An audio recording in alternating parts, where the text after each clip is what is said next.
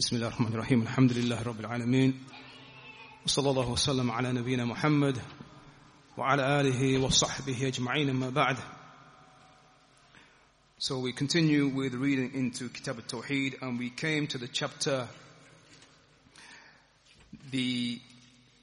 titled Man Haqqaqa al-Tawhid Dakhala al-Jannah bighayri hisab. Whoever perfects and actualizes Tawheed will enter paradise without hisab, without reckoning.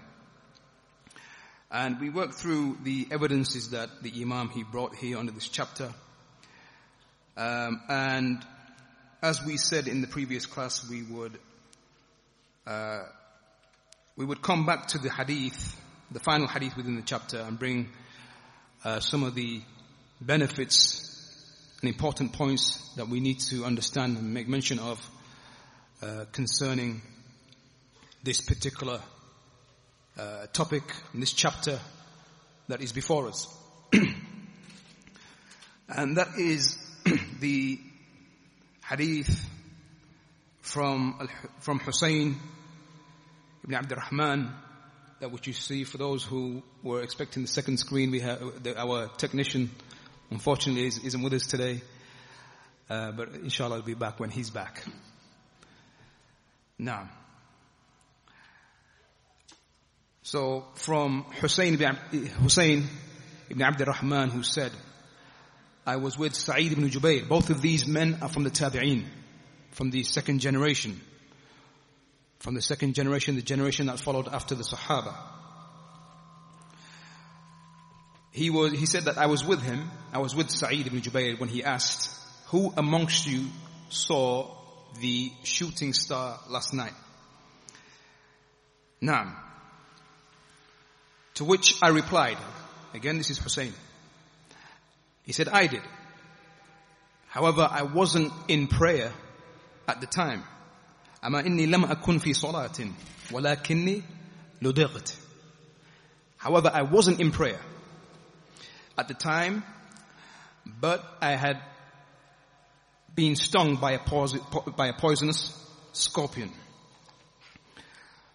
So as we work through this hadith, or in fact what we'll do is we'll recap the hadith, and then we'll make mention of some of the points that Sheikh Abdul Aziz ibn Baz rahimahullah he mentioned. So then Sa'id, he said, what did you do? Since you were stung by a poisonous scorpion, what did you do? I replied, Hussein, I sought for ruqya to be performed on me. So as it's come in the hadith, he said, irtaqayt. He said, irtaqayt, I sought for ruqya, meaning I asked that ruqya be performed on me. Sa'id, he then said, Sa'id ibn Jubayr, he said, what compelled you to do that? So I said, a hadith that Ash-Sha'bi narrated to us. And then upon this, Sa'id, he responded to him, and he said,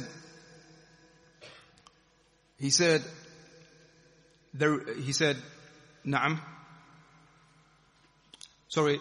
So Hussein, he then went on to mention the hadith that Ash-Sha'bi narrated, that Ash-Sha'bi narrates from Buraydah ibn Husayb, the companion, who said that the Messenger of Allah said, there is no ruqya except from al-ayn, the evil eye, and from al-huma, which is the poisonous sting.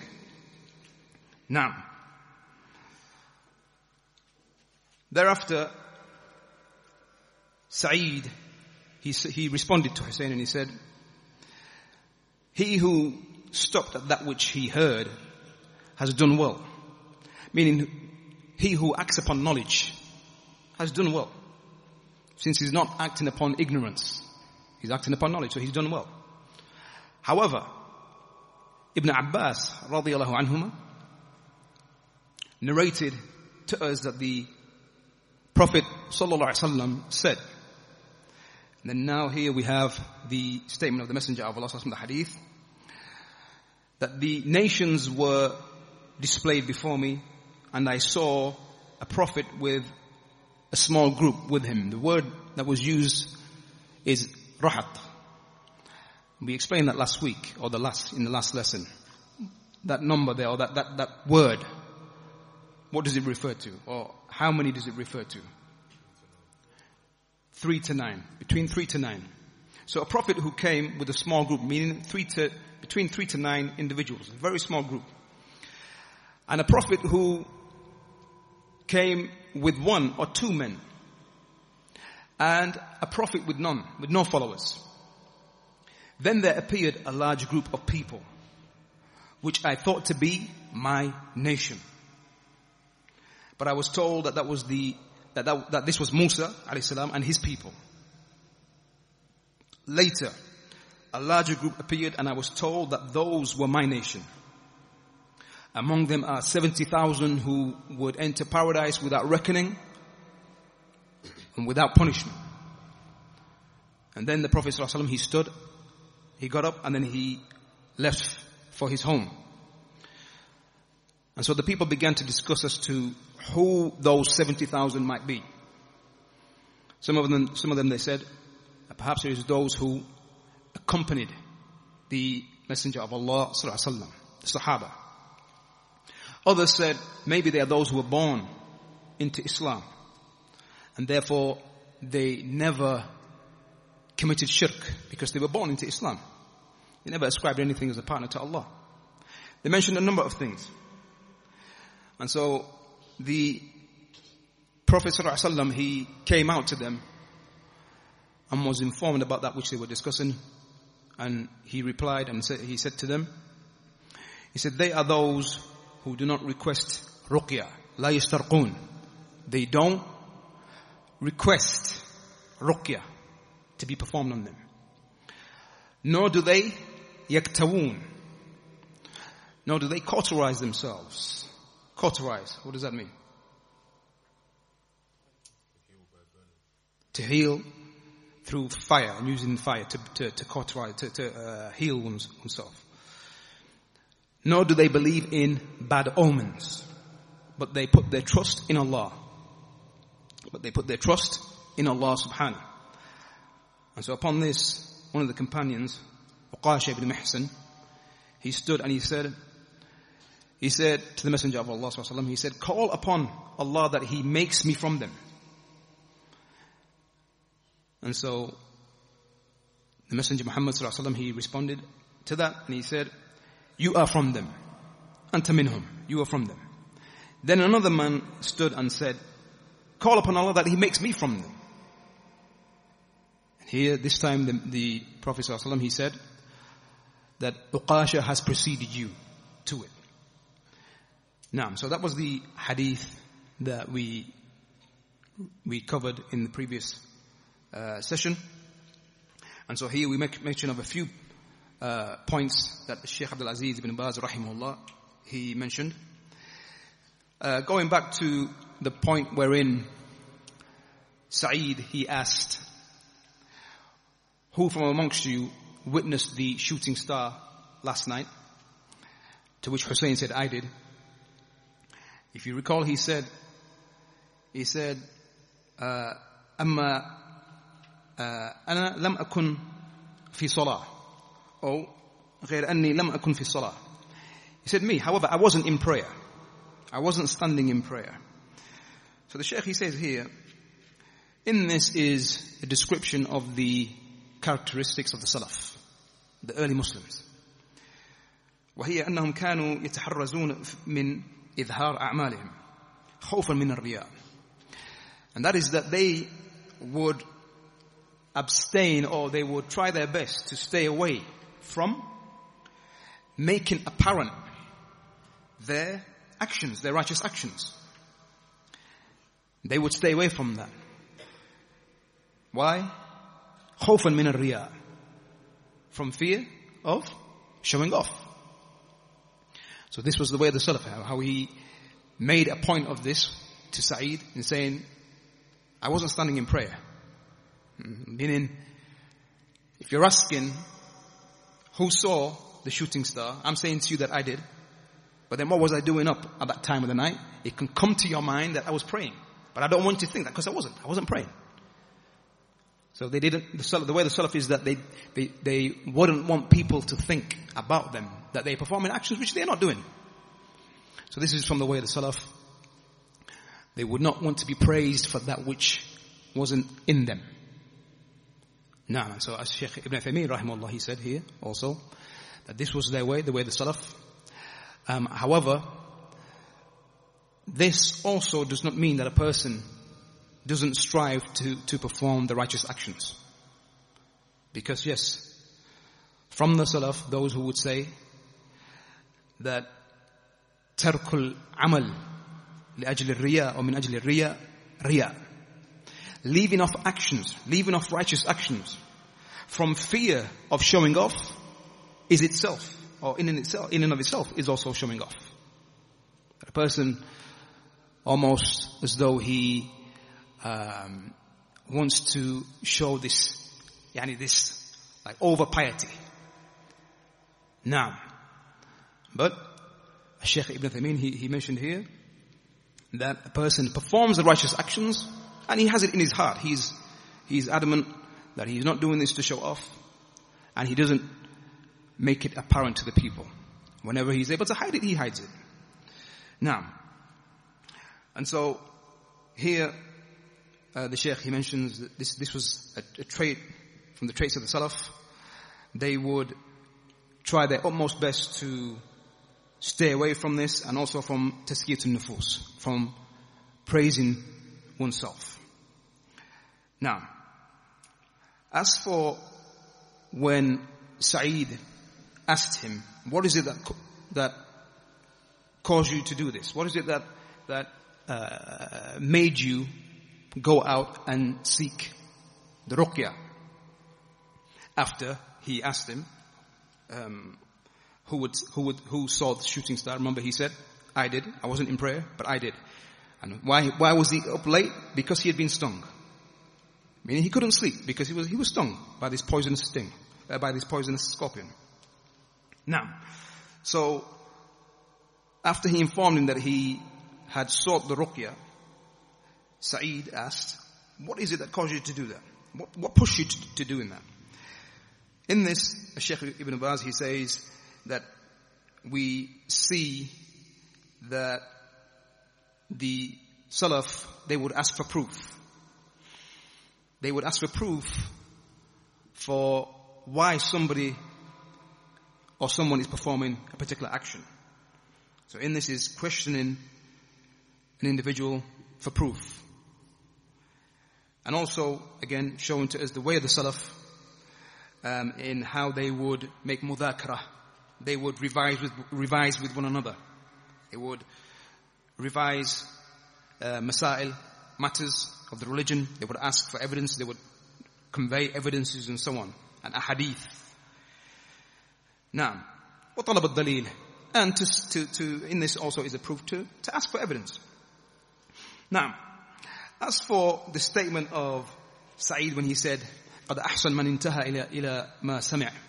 He has done well, the one who acts upon that which he heard and restricts himself to that which he heard. Meaning he restricts himself to knowledge. He doesn't act upon ignorance, but he acts upon evidence and knowledge. The Shaykh, he says, لأنه عمل بعلم. The reason why he said this to him is because he acted upon knowledge. وَلَمْ يَعْمَلْ بِجَهْلٍ. And he didn't act upon ignorance. Now, as for the statement of Hussein, wherein he went on to mention, now, after being asked for the proof, and what is it that caused him to seek ruqya, he went on to mention the hadith from Buraidah, the statement of the Messenger of Allah sallallahu alaihi wasallam, لا رقية إلا من عين أو حمى. That there is no ruqya except from the evil eye or the poisonous sting. Here, the Shaykh, he says, there is no harm in a person performing ruqyah on himself, or seeking the ruqyah to be performed on himself. Yes, the hadith in topic is and the reason, or one of the main reasons why the hadith has been stated here by the Imam, is to prove how there will be those who will enter paradise without hisab, and without punishment, and without reckoning. And the hadith shows to us, or tells us, that the trait, or one of the traits of those 70,000 is the fact that they don't seek the ruqyah. However, that does not mean it is haram. And this is a common misunderstanding that people have, that after hearing this hadith, they think it's haram to seek ruqyah. It's allowed. It's allowed for a person to seek ruqyah if he goes out and asks someone to perform ruqyah on him. However, he deprives himself from this virtue. That's the understanding. It doesn't mean, this hadith doesn't mean it's haram for a person to go out and seek ruqyah. It just means he's deprived himself of this virtue. Now, and so we focus on this hadith for a moment. The hadith that we just mentioned there, the hadith which comes within the hadith. Because Hussein mentions from Buraidah, this is the proof that, or this is the thing that pushed me to seek ruqyah. He then mentioned, La ruqyah, the statement of the Messenger of Allah sallallahu alaihi wasallam, La ruqyah illa min ayn aw huma. There is no ruqyah except from the evil eye and the poisonous sting. Here the scholars, they mention that the intent here, Shaykh Ibn Baz, he says, وَلَيْسَ الْمُرَادِ فِي الْحَدِيثِ الْحَصَرِ. The intent within the hadith is not to restrict ruqyah to these two matters. Because, look, if you were to literally take this hadith, there is no ruqyah except from the evil eye and the poisonous sting.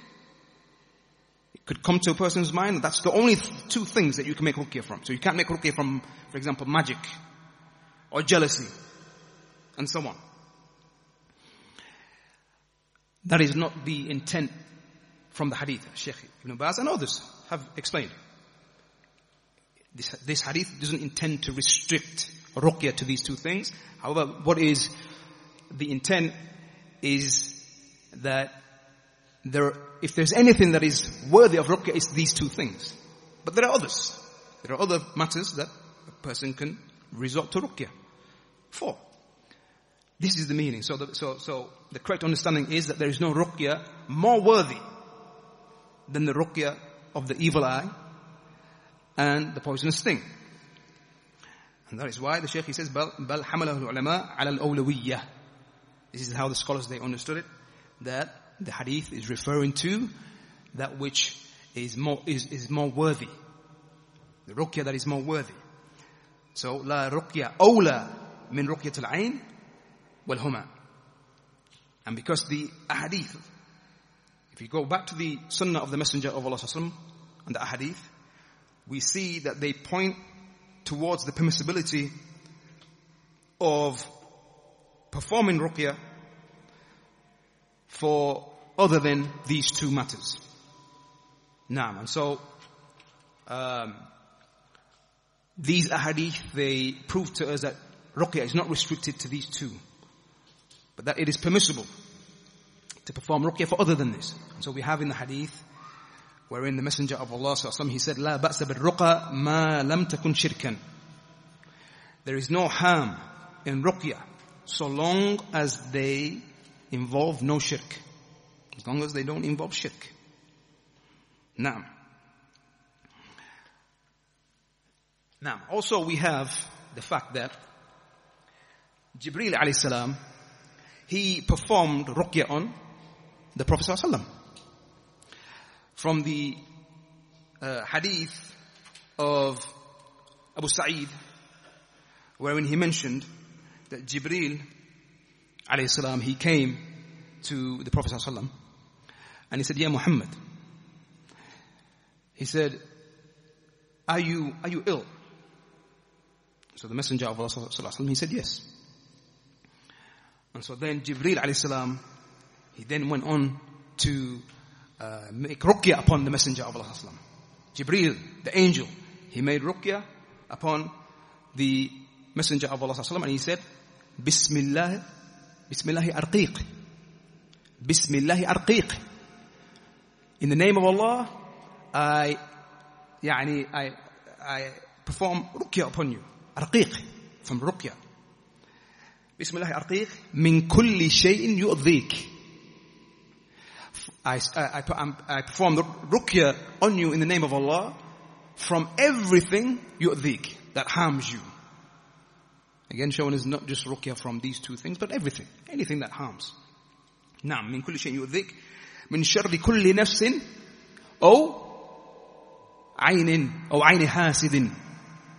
Naam, from everything that harms you, from every evil of the soul, or from every soul, the evil of every soul, or ayni hasidin, Allahu yashfik, or from the eye of the jealous one. From the eye of the jealous one. Naam, Allahu yashfik. Bismillahi arqiq. May Allah cure you, Allahu yashfik. Bismillahi arqiq. In the name of Allah, arqiq, I perform ruqya upon you. Now, and so here we see that the Messenger of Allah sallallahu alaihi wasallam himself had ruqya performed on him. Now, does that mean that the Rasul sallallahu alaihi wasallam, that he sought the ruqya? Now, see, there's a difference. There's a difference between somebody going to another and performing ruqya upon him. This is not the case of the one who asks for it.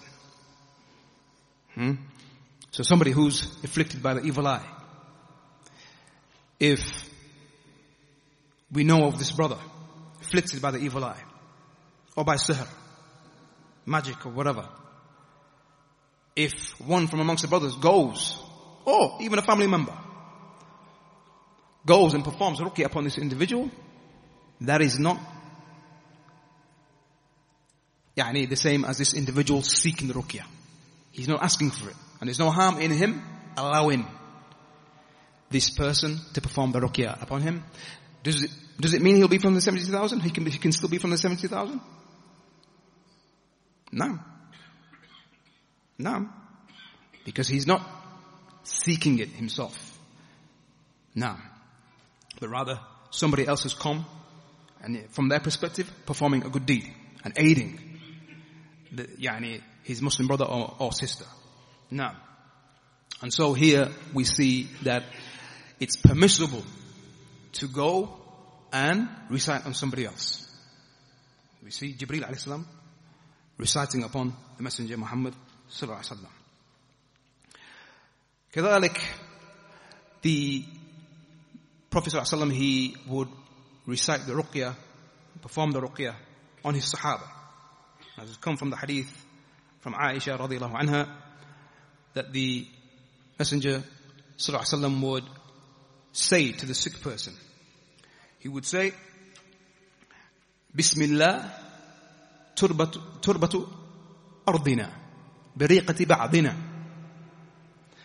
In the name of Allah, turbatu ardina, which means through the earth of our land. Wariqati ba'dina. Naam. Biriqati ba'dina. And through the saliva of some of us.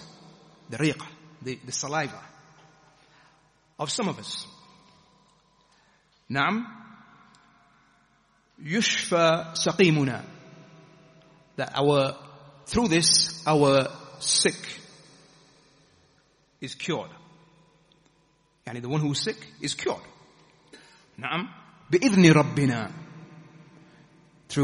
After the permission of our Lord. So we see here authentic hadith narrated in the Sahihain showing to us the following 2 points, or the following matters, that from that which a person can do, one who has been afflicted by the evil eye, or other than the evil eye, then we have that which is come in the ahadith.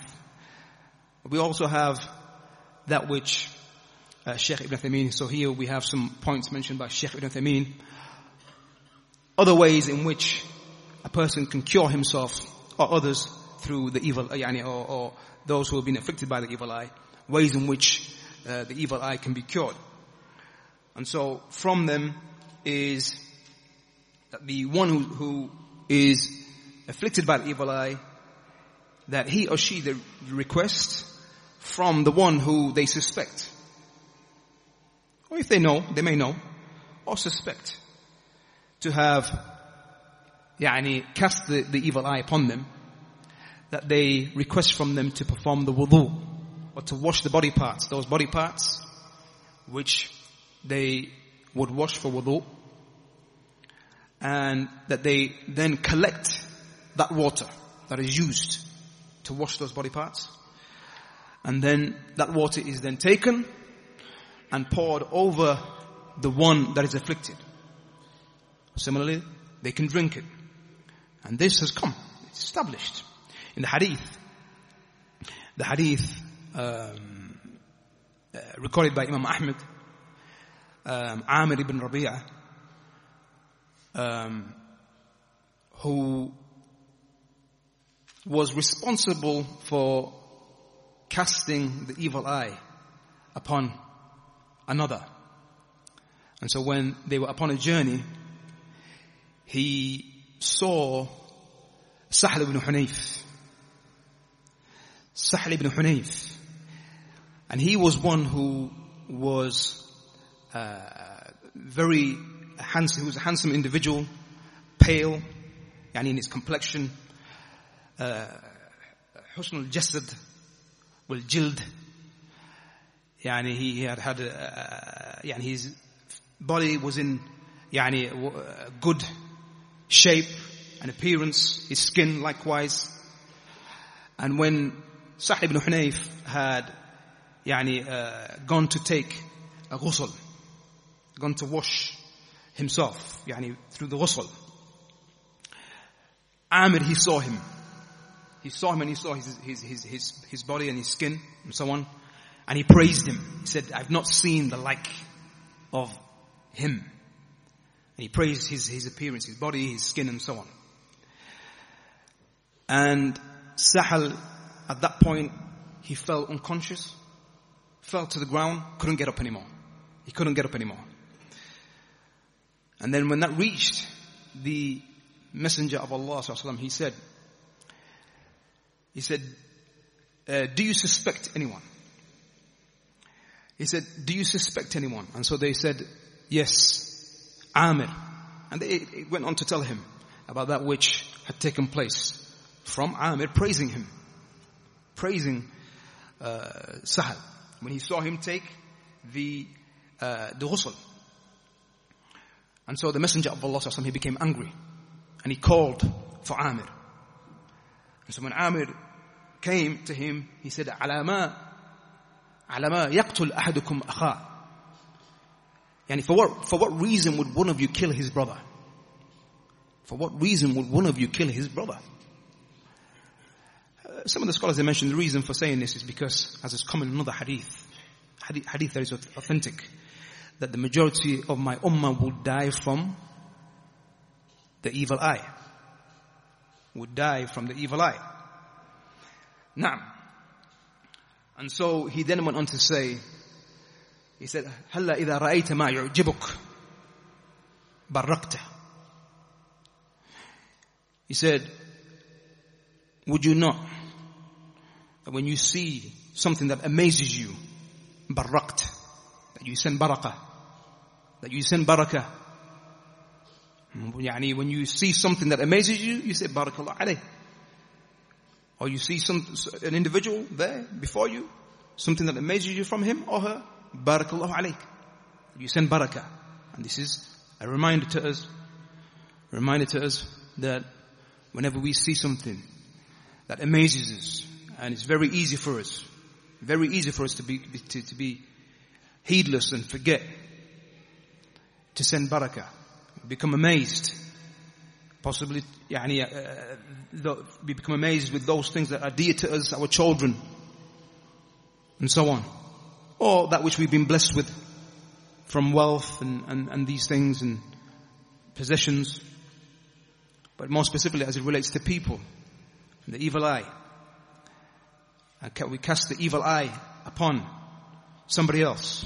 And as the scholars have mentioned, it's possible for a person to cast the evil eye upon himself or herself. This is possible also.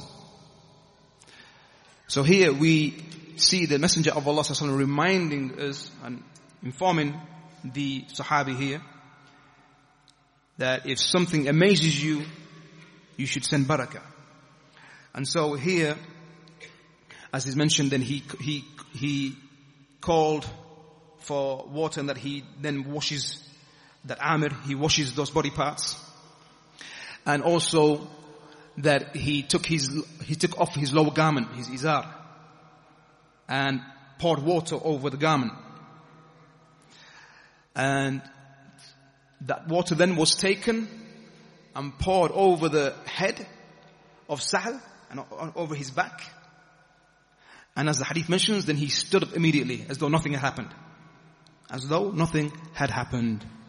Naam, as though there was nothing wrong with him at all.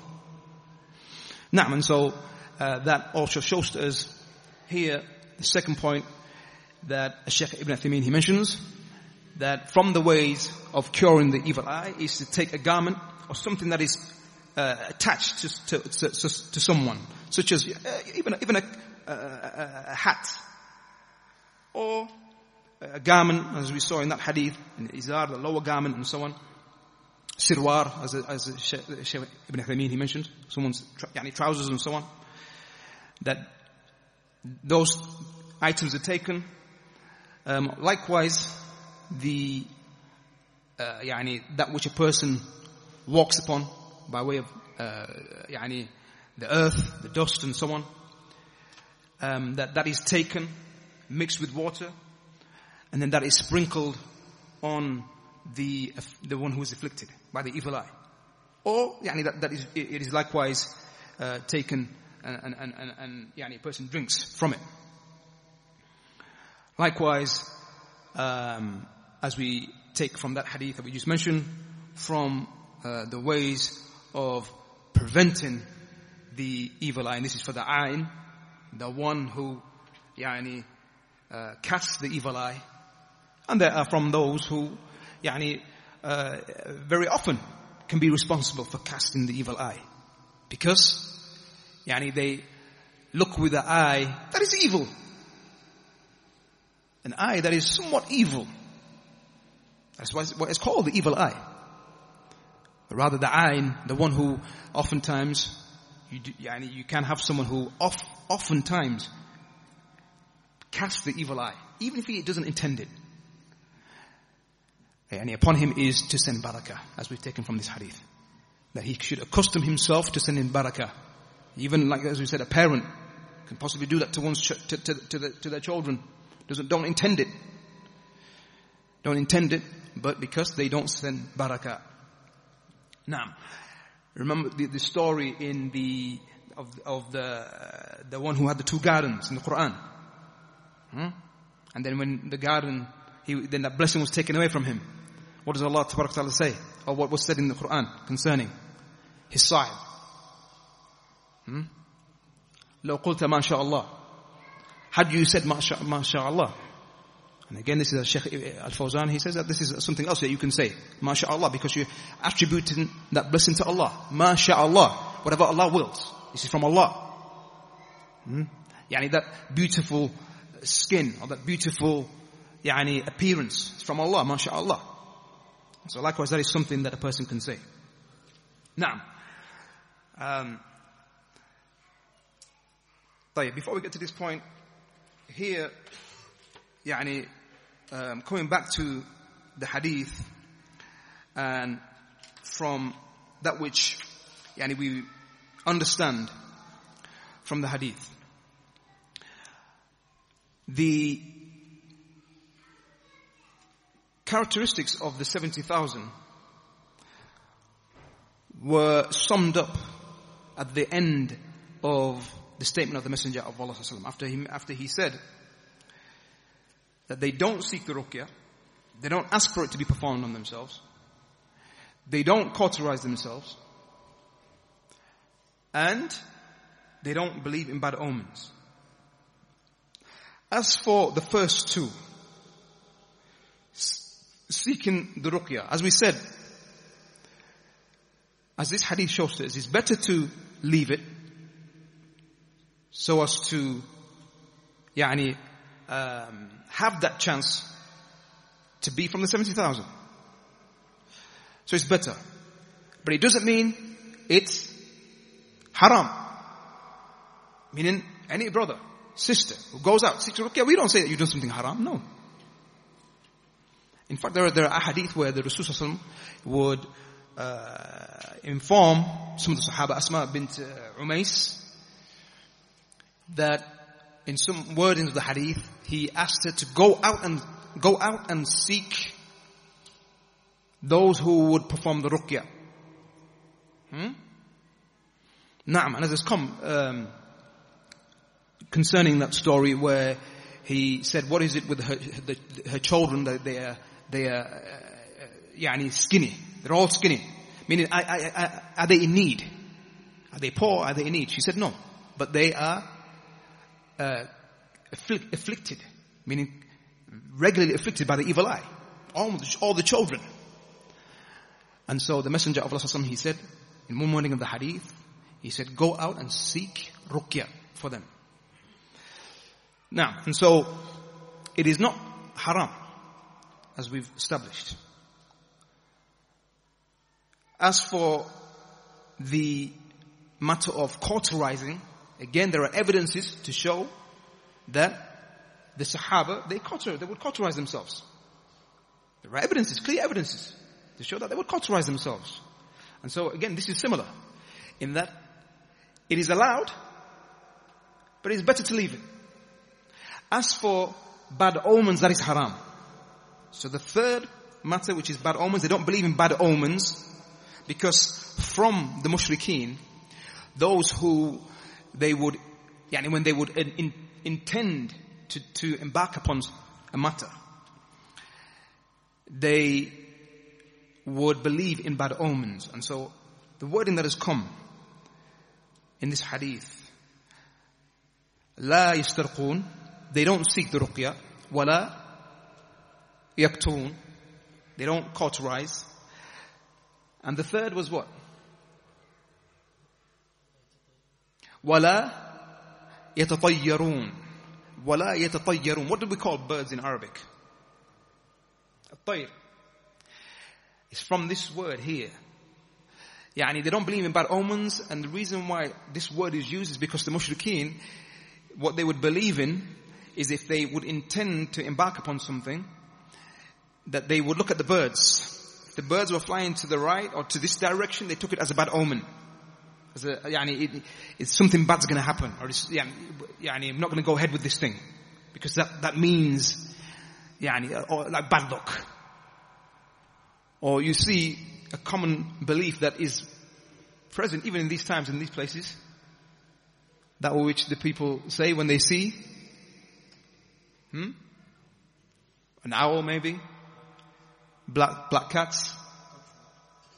Some of them say touch wood, all of these things. There you are. I'm not sure if it's just from back in the days. I'm not sure if it's said it anymore. But 2 magpies. You remember that? Some of them used to say, you see 2 magpies. You see 2 of them together, it's bad luck.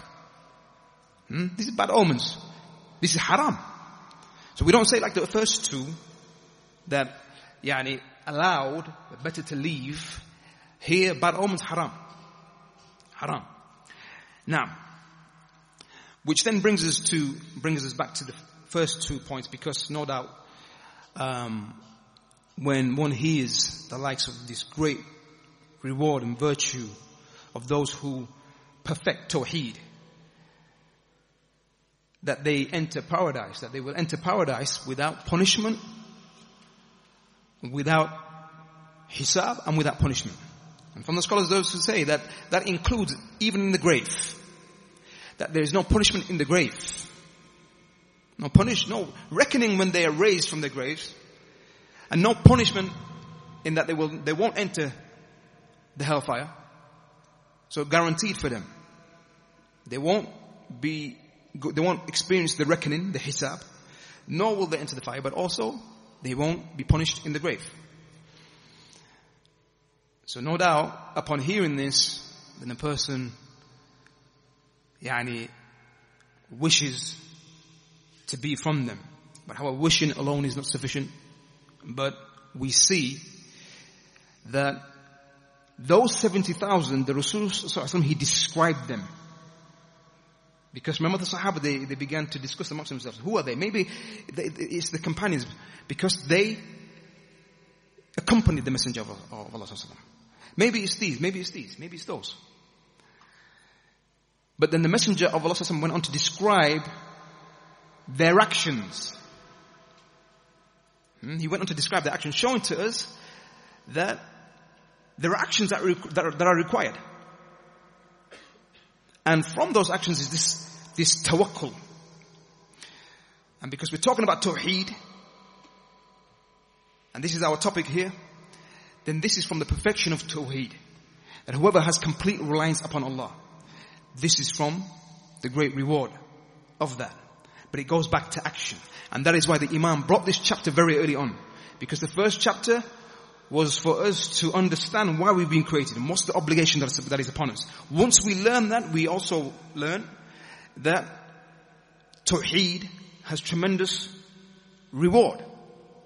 Tremendous rewards. Which is that it guarantees paradise for an individual. It guarantees paradise for the muwahhid. It guarantees paradise for him. He will enter paradise. But the topic of whether he enters the fire before that, that's a different matter. That's a different matter. Yes, the person who dies upon Tawheed will enter paradise without doubt. Meaning his final abode, yes, will be paradise. Guaranteed. As long as he didn't commit shirk with Allah. Now, however, then there's the daraja, or that level of the one who enters paradise, min awwal wahla, as they say, from the very beginning. Doesn't enter the fire at all. He's not punished. Doesn't even go through reckoning. And that requires these actions. And that is why, if you go back to that hadith of Mu'adh ibn Jabal, when he said, when he was riding behind the Messenger of Allah sallallahu alaihi wasallam, he said, do you know the right of Allah upon the servants and the right of the servants upon Allah? What did he say? What was it, when after he said Allah and His Messenger know best, what did the Messenger of Allah sallallahu alaihi wasallam say? Naam. The right of Allah upon the servants is that they worship Him alone and they don't ascribe anything as a partner to Him. طيب. وحق العباد على الله. And the right of the servants upon Allah is what? ألا يعذب. That He will not punish man لا يشرك به شيء.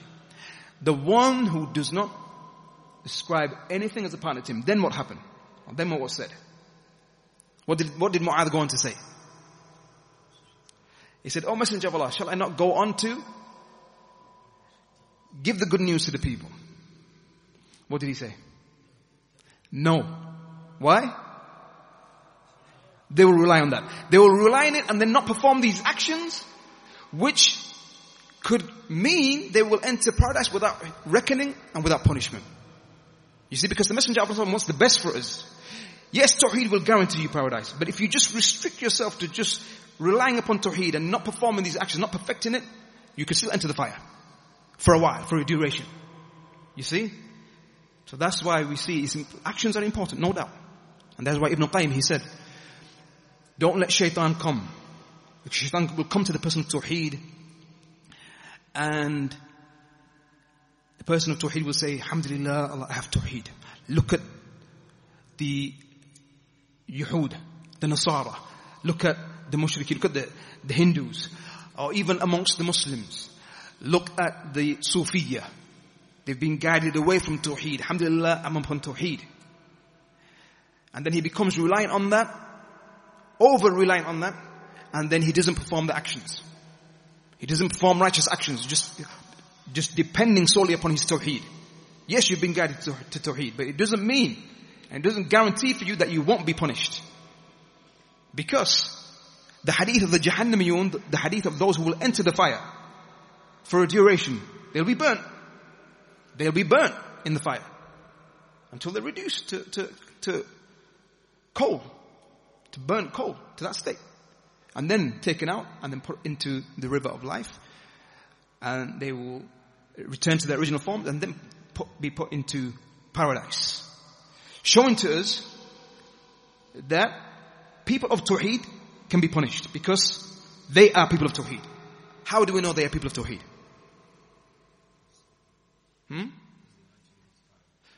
Because they enter paradise. And because none can enter paradise illa nafsun Muslim. Except for a Muslim soul, a believing soul, a soul of Tawheed, that has Tawheed. So it shows that the people of Tawheed can be in the fire for a duration. So Tawheed itself, as Shaykh Salih Fawzan, he mentioned, guarantees paradise, but it doesn't guarantee that a person will not be punished. But that goes back to a person's actions and Allah Ta'ala. If he wills, he can punish a person for the major sins. If he wills, he can forgive them and not punish them at all. From them, those who perfect their Tawheed to this level, and they will not go through any reckoning or any punishment. And so, when it comes to this affair of tawakkul, we see the tremendous station of tawakkul, which no doubt goes back to a person's Tawheed. The strength in a person's Tawheed, that his reliance is upon Allah. Even those matters that are allowed, but because there is somewhat of, you could say, that which comes and blemishes, if you like, his Tawheed, they even leave this off. Allowed. But because it can potentially, weaken his Tawheed and his reliance upon Allah, then they leave it. This is the meaning here. And that is why many of the Sahaba and the Salaf of this Ummah, even in matters lesser than this, they would, from their practice and habit, and that which they accustom themselves to, is to leave off depending upon others. Because the one who seeks the ruqyah, he's depending on somebody else coming. And because in that is something of the potential of him believing that this person cured him, or was a yes, of course, a means. Allah is the one who cured, but it opens up something by way of him becoming reliant on others. And so the Sahaba and the Salaf of this Ummah, to the point where if one of them would drop his whip, would drop from his riding animal, and him whilst being on the riding animal, he wouldn't ask somebody else to come and help him give that to him. But he would pick up the whip himself. That's, and this is the way the Salaf and the Sahaba would, that they would go above and beyond in these matters. And so to this extent, they were in the habit of not relying upon others. However, we'll end with this. The topic which commonly comes up, which is, does that now, or that which is coming in this hadith, does it include a person taking medicines and so on? Treating oneself with other than ruqyah and so on. So, some can argue the principle is the same. Taking medicine. That is it better for me now to leave off medicine? Because if I take medicine, does that mean now I'm relying upon something? Or that potential there of me, attributing the shifa to other than Allah and becoming reliant, and so then hence my Tawhid becomes weak, then this is something which the scholars have discussed. And because we know the affair of treating oneself via medicines and so on, there are plenty of hadith in this regard. And so here we say that the scholars have differed regarding the taking of medicines. As you can see here on the screen, scholars have differed regarding taking medicines. Is it allowed, but better to leave it? Or is it recommended, mustahab? Or is it obligatory? None of them say it's haram. Why? Because there are plenty of hadith, plenty of evidences. The Rasul said, he in the form of ordering, tadaw, ya ibadallah, O servants of Allah, treat yourselves. Treat yourselves with medicine, with that which cures you and heals you. So the debate then became, is it allowed but better to leave it? Or is it mustahab, recommended? Or is it obligatory? So here the madhab of Imam Ahmad was that it is allowed but better to leave it. So the first. Imam Shafi'i, he said that it is mustahab, recommended. The madhab of Imam Abu Hanifa was that it is mu'akkad. It is highly stressed. And he inclined towards even obligation. Obligation to take medicines and so on, because that hadith that I just mentioned there. Messenger of Allah said, O servants of Allah, treat yourselves. Heal yourselves. Naam. And as you know, the hadith wherein the Messenger of Allah said that there is not and it's the same hadith. There is not an illness or a sickness that Allah has sent down except that He has sent down its cure. And so then he went on to say, so treat yourselves, O servants of Allah. Now, the position of Imam Malik rahimahullah was that taking it or leaving it is the same. It's the same, no difference. So, which position do you take? If it's going to aid you, then we leave you with the statement of Sheikh Muhammad ibn Salih al-Uthaymeen rahimahullah, who summed it up in a nice way. And according to him, that which is the correct position as it relates to treating yourself with medicines and so on. Sheikh, he said, what is correct is that there's three ways in how we look at medicines. First is that we look at it, and if it is known and it is highly suspected that this medicine will bring about benefit, that it will benefit, along with the fact that the possibility of harming oneself or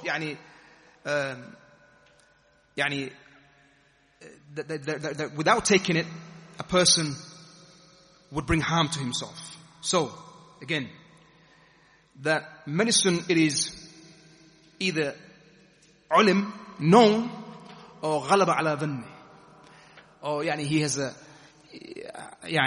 overwhelming suspicion that it benefits, and also that if he doesn't take it, harm would come to him. So in this situation, it is obligatory. Is that clear? It is obligatory. This is what Sheikh Ibn Uthaymeen, he says. Now, that's the first. The second is that which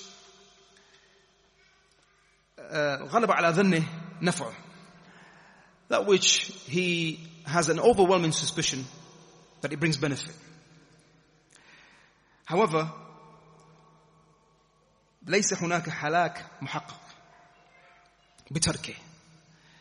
However, the possibility of that medicine or that treatment harming him or her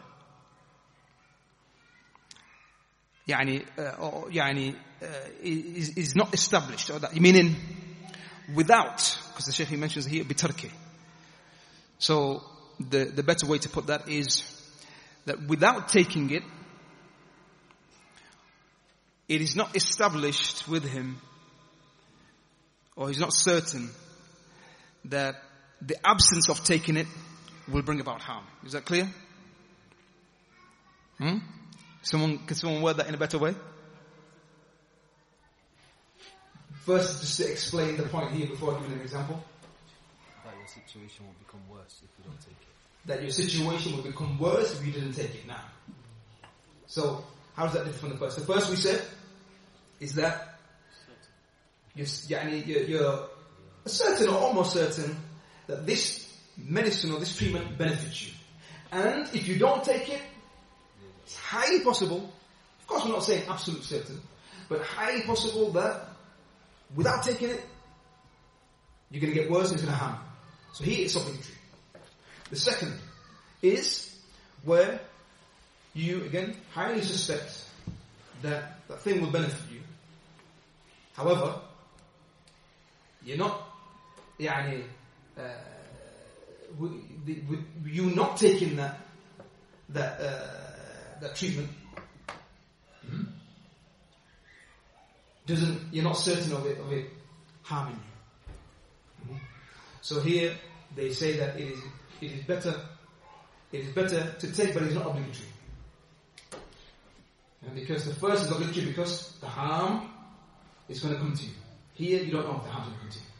So here it's better to take it because of the various ahadith saying treat yourself. It's better to take it, but it's not obligatory. The third is that which cannot be ascertained or ascertained. Whether it benefits or whether it harms. If you were to leave it. So here, this is better to leave. This is better to leave. Now, is that clear? Now. So, in final, we say that the likes of seeking ruqya, then it is allowed, but better to leave it. If a person desires to be from the 70,000, then he knows it's allowed, but he, at the same time, if he seeks to be from the 70,000, it is better for him to leave it. Now, a common question that comes is, what about if someone didn't know that and in the past went out and sought ruqya, asked for someone to perform ruqya upon them? Does that mean that's it now, forever? He has deprived himself, he can never be from the 70,000? No? But he fell into this. And he tells us whoever, those who, the 70,000 are those who didn't ask for the ruqya. Ignorant? No. رَبَّنَا لَا تُؤَاخِذْنَا إِن نَسِينَا أَوْ أَخْطَأْنَا. Oh Lord, do not bring us to account for that which we forget, or that which we do by mistake. So here, the scholars say if a person was ignorant of it, then he's excused. Even if a person knew of it, but knew the hadith, for example, and he still went out and sought the ruqya, because let's just say he got to a bad state, a weak state. He just thought to himself, you know what, I'm in a bad state, I'm just going to go out and seek the ruqya, even if it means I'm not from the 70,000. But then he regrets it later. After being cured, he regrets it. And he's like, subhanAllah, those 70,000. Those 70,000. I'm not from them. Oh Allah, forgive me. He makes tawbah. He makes tawbah. And he asks Allah. Then we say, Allah, subhanahu wa ta'ala, He forgives shirk. Allah forgives shirk. And so the scholars, they mention, yes, a person, it's yurja level. It's hope for him. Allah will forgive. Allah, if he's sincere in that, seeks forgiveness, and then thereafter doesn't ask for ruqya to be performed on him, is hope for him. كذلك a question that came, the jinn. The jinn. Will the jinn be from the 70,000? 70,000. And each 1,000 from the 70,000 that bring another 70,000 with them, we said amounts to what? From the last session? 4,900,000. 4,900,000? 970. 70,000. 4,970,000. And 3 handfuls from the handfuls of our Lord. So the reality is the exact number no one knows. But what we can say is more than that. It's more than 4,970,000 for sure. For sure. That's from the fadl of our Lord. May Allah SWT make us from them. So, will or are the jinn included? That's the question. That's a question for those who like to question, like to go deep. Does that include the jinn? I think most of us probably are thinking, I hope not. Because maybe there's more chance of us being from them. The scholars differ, to be honest with you, with regards to the jinn. Will they enter paradise? They did differ with regards to them entering the fire. And that's because that's come clear in the Quran, more than one place. لَأَمْلَأَنَّ جَهَنَّمَ مِنَ الْجِنِّ وَالنَّاسِ أَجْمَعِينَ. It's clear text in the Quran saying that men and jinn will enter the fire. وَلَقَدْ ذَرَأْنَا لِجَهَنَّمَ. Also in the verse. كَثِيرًا مِنْ الْجِنِّ وَالْإِنسِ. Now we have created for the fire many from the men and jinn. So no scholars differ with regards to the jinn entering the fire, meaning the disbelievers of the jinn, just like the disbelievers from mankind will enter the fire. No scholars differ there. But with regards to the jinn entering paradise, the scholars differ. Because there's no outright clear proof like that. Because some from the scholars, some who said that they will be like the animals. The animals, what will happen to the animals in Yom Qiyamah? Turn to dust. So from the scholars, those who said that the jinn, the believing jinn, because the kuffar from the jinn will enter the fire. But the believers from the jinn, some of them say, they will turn to dust like the animals. However, the jumhur, the majority of the scholars, they say that they will enter paradise likewise. That is because وَمَا خَلَقَتُ الْجِنَّ وَالْإِنسَ إِلَّا لِيَعْبُدُونَ. I did not create the jinn or mankind except to worship me. So they are mukallafin. They have been they are held responsible and have obligations upon them. So just as the disbeliever is punished, the believer is rewarded. The believer is rewarded. As for the topic at hand, those entering paradise without hisab and without adhab, from the 70,000, those who will come with the 70,000, with the original 70,000, then Allah knows best, we say. We say Allah knows best. Whether that number or that hadith includes the jinn. Now, and we'll end with that. هذا وصلى الله على نبينا محمد وعلى آله وصحبه أجمعين.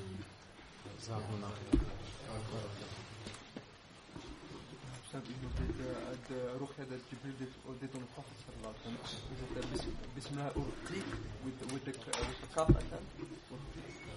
Urqiq. Who decides if it's going to help or not? Is it the doctors or is it yourself? What do you mean? Help with what? With the medicine, like, if it's going to help you, can take you or not? Ahlul Khibra, those who experience, and usually doctors and those who herbalists and so on, those who experienced and acquainted with that science. And as Sheikh Ibn Taymiyyah mentions, that which is mujarrab and that which is witnessed and experienced through generations, people knowing from practical experience. Now, and so for example, honey cures, again has come in ahadith, the habbat al-sawda, again, the black seed, and so on. Now, someone praises you, and they also send that barak upon you, but they don't mean it, does it still count? If their intention's not there, then you still get evil eye? It's possible, of course. It's possible because a person, because we know that which we do, that which we say, is void of intention, void of sincerity, then there's no meaning to it. Just like an action of worship. An action of worship which is free from sincerity and intention, the person is not rewarded for it. So similarly, if a person makes dua, says something, does something which is void of sincerity, then and the person doesn't reap the reward. So a person who may say to someone, MashaAllah, Barakallah alayh, but he doesn't intend it, but really the intent and that which is in his heart is hasad, evil eye, then Allah Ta'ala can choose to allow that to harm that individual. And so, again, what is important in general is that a person takes the means, stays on top of those matters that have come in the religion, that show to us that teach us that these matters protect an individual. So the various adhkar, the various du'as and so on that a person says in the morning, in the evening, after the prayers and so on, or when going to sleep and so on, that a person stays consistent in this. Because even if a person comes and is one who casts an evil eye, then that evil eye will not harm them. Follow those. Now, and so a person should stay on top of that. However, in that case, if a person suspects, even if that person said the barakah, that which was apparent verbally, but still suspects that individual cast the evil eye, then there's no harm in him asking that person makes the ghusl and so on. No, as the scholars have mentioned.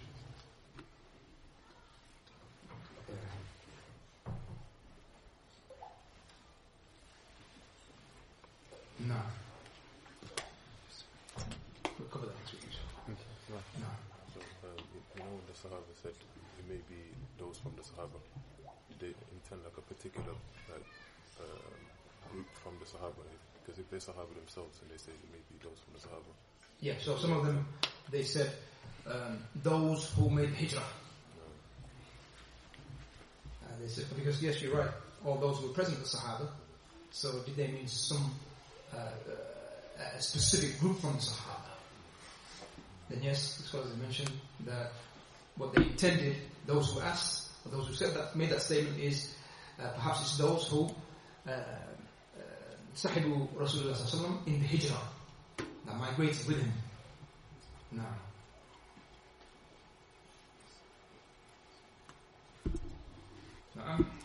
جزاكم الله خير. جزاكم الله خير. بارك الله فيك.